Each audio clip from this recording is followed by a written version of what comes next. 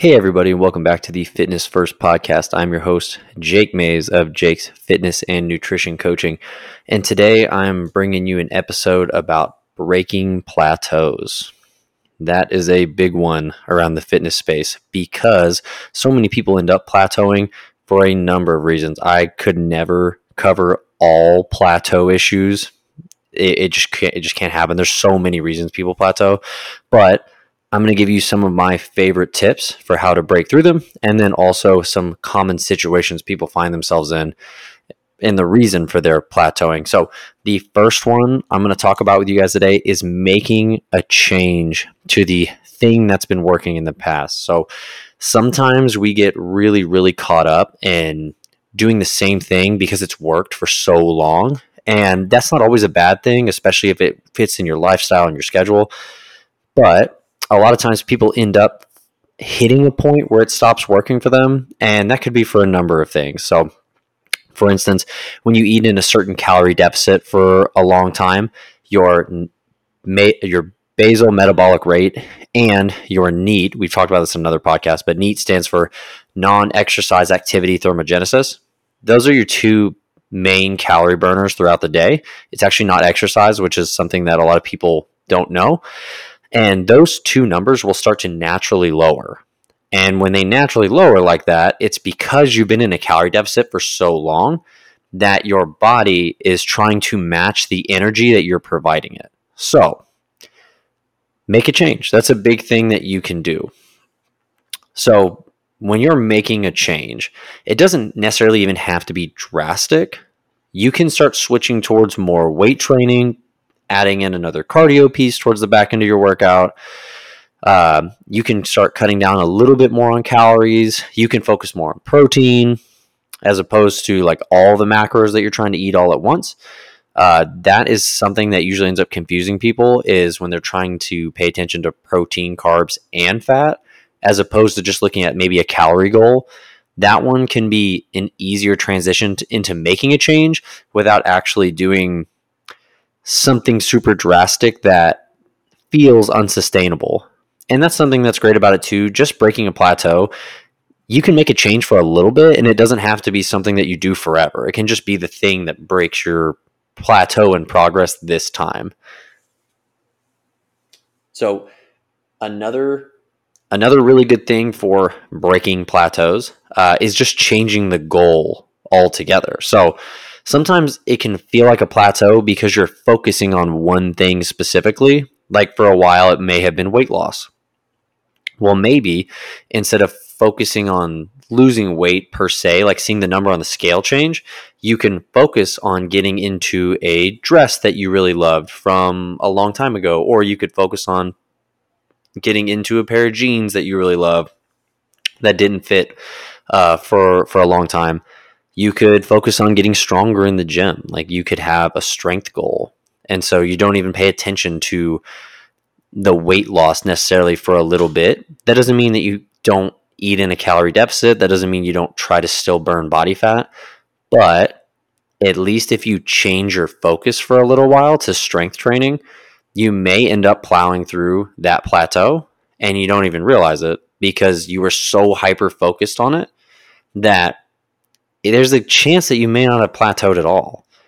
That's a big one that I see from people is they think they've plateaued when really the first 100 pounds comes off really, really fast. And then the next 10 take a while. And that sucks because it feels so shitty that first 100 could be so easy for you. But it just depends. Like if you're talking to somebody that's severely overweight or obese, they're going to lose weight really, really fast. And then when they quote plateau, they might just be at a normal rate of weight loss for the average person. But to them, it feels like the end of the world. It feels like it's not working anymore. But really, we need to give it a longer time horizon to really actually see if something like that is going to pay off, as opposed to just assuming it doesn't work for us and that we need to try something different. So changing the goal, that can be a really easy one to just take that pressure off a little bit. But I understand that not everybody can deviate like that just because it is so hard to try to take your mind off of something like losing weight. That's a really tough thing for people, especially when it comes from like a deeper rooted emotional issue, as opposed to just being like, well, I'd like to look good in a swimsuit. For some people, it goes much deeper than that. So changing the goal can be tough. But I promise if you do give it that chance, you can see that you might even break through that plateau just by paying attention to something else for a little while. The next one's hard because it's about taking accountability for some things that a lot of people probably don't want to do. And that's having an honest conversation with yourself about the corners you may be cutting. And I think that's hard for people because a lot of times we want to think that we're doing everything we can. And I talk to people all the time that really do think that they're doing everything they can, but you're not. And that's hard to hear because it really feels like you might be, when in reality, what's happening is it's exhausting. Like, life is tiring. Life is fucking exhausting. I get it. But you're not always doing everything you can. And it just depends how bad you want it, right? And I don't mean that from like a football coach, like, oh, how bad do you want it? I mean, if this was really important to you, you may have to dedicate a little more. And that means, yes, those pantry snacks, when you're standing in the doorway and you're eating chips or you're eating cookies or you're eating, it can be anything. It doesn't matter. It could be veggie chips. Those calories count. And if you have a weight loss goal and you're plateauing, maybe you look at how often you're standing in the pantry snacking on some food. And if that offends you, it's probably because you're doing it. I have yet to meet somebody that gets offended by something that like doesn't apply to them whatsoever. So take a hard look and have an honest conversation with yourself about, okay, am I eating food or am I doing something that I'm not tracking?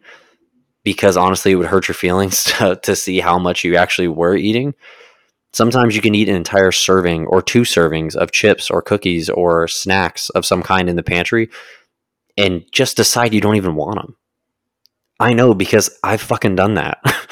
I don't know anyone that hasn't done that. So it's okay to feel I don't like the word ashamed, but like it's okay to feel silly for doing that because it is kind of silly if you really think about it.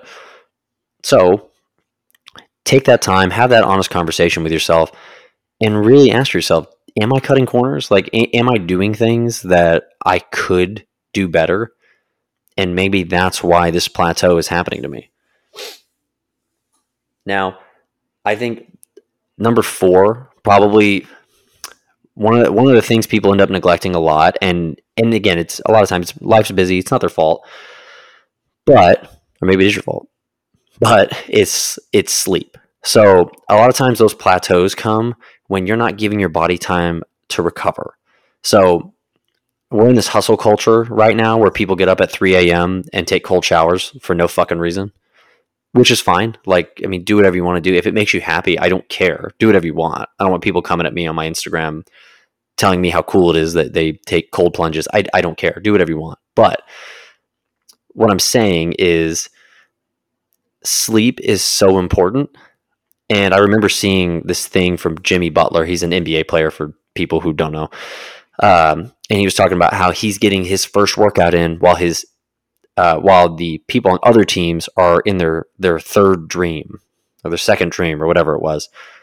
And basically what he's saying is he was hitting the gym at 3 a.m., hitting free throws, while his opposing teams and opposing players were still sleeping. And in my opinion, Jimmy Butler's probably the one getting worse. And like, I know that's not like a strenuous exercise, and that kind of goes against the hustle culture that so many people preach today, but sleep is so important for recovery, for feeling good, for looking good, and for losing weight, and for building muscle, and for mental focus. There are so many benefits of sleep. It is mind-blowing. And people give it up constantly, willingly, because they want to seem tougher to their friends. Trust me, I don't get up at 4 every day because I just love the way the sky looks at 4 in the morning. It happens because my first client's at 6, some days 5, and I have work I have to do earlier in the day. That's not me trying to sound tough or telling you should do it. I think you should sleep to the point where you get 7 to 8 hours, and you can still get your work done. Sometimes that means you have to do 6. And that's okay, like for the short term, but ideally you'll end up getting sleep for a longer amount of time than that in the long term of your life. So that was my 4th tip. Definitely get more sleep if you're slacking on that. And then the 5th tip, guys, this sounds cringy coming from a coach, but hire a coach. It's okay. It doesn't mean that you're stupid. It doesn't mean that you can't figure it out on your own. You definitely can, but you're trading time for money. That's essentially what it is, because you can figure it out on your own and it can take 2, 3, 4, 5 years, or you can hire a coach that's already helped tons of people do exactly what you're doing, and they can shortcut it for you really, really fast. It's an investment for sure. You do have to pay for it, but when you have an issue with your toilet and you call a plumber, you could figure it out. You probably could, like if you watch enough YouTube videos, but just depends how long you don't want to have your toilet for. So you can do whatever you want. Hire a coach, don't hire a coach. Really doesn't matter to me, but that is going to be probably that last tip that I give people, because obviously investing money into stuff is never what people want to hear, but there's a reason that those services cost money. So those are going to be my 5 best tips in order for you to break through those plateaus. If you have any other ones, I would love for you to go leave a comment on one of my social media posts and tell me more about that, or you could DM me those other tips that you have for people. But thank you guys so much for listening to the Fitness First podcast. I'm your host, Jake Mays. If you want to see more of my content, you can go to Instagram at Jake's Coaching, or you can go to my website, www.jakescoaching.com. Thank you guys. I'll see you next time.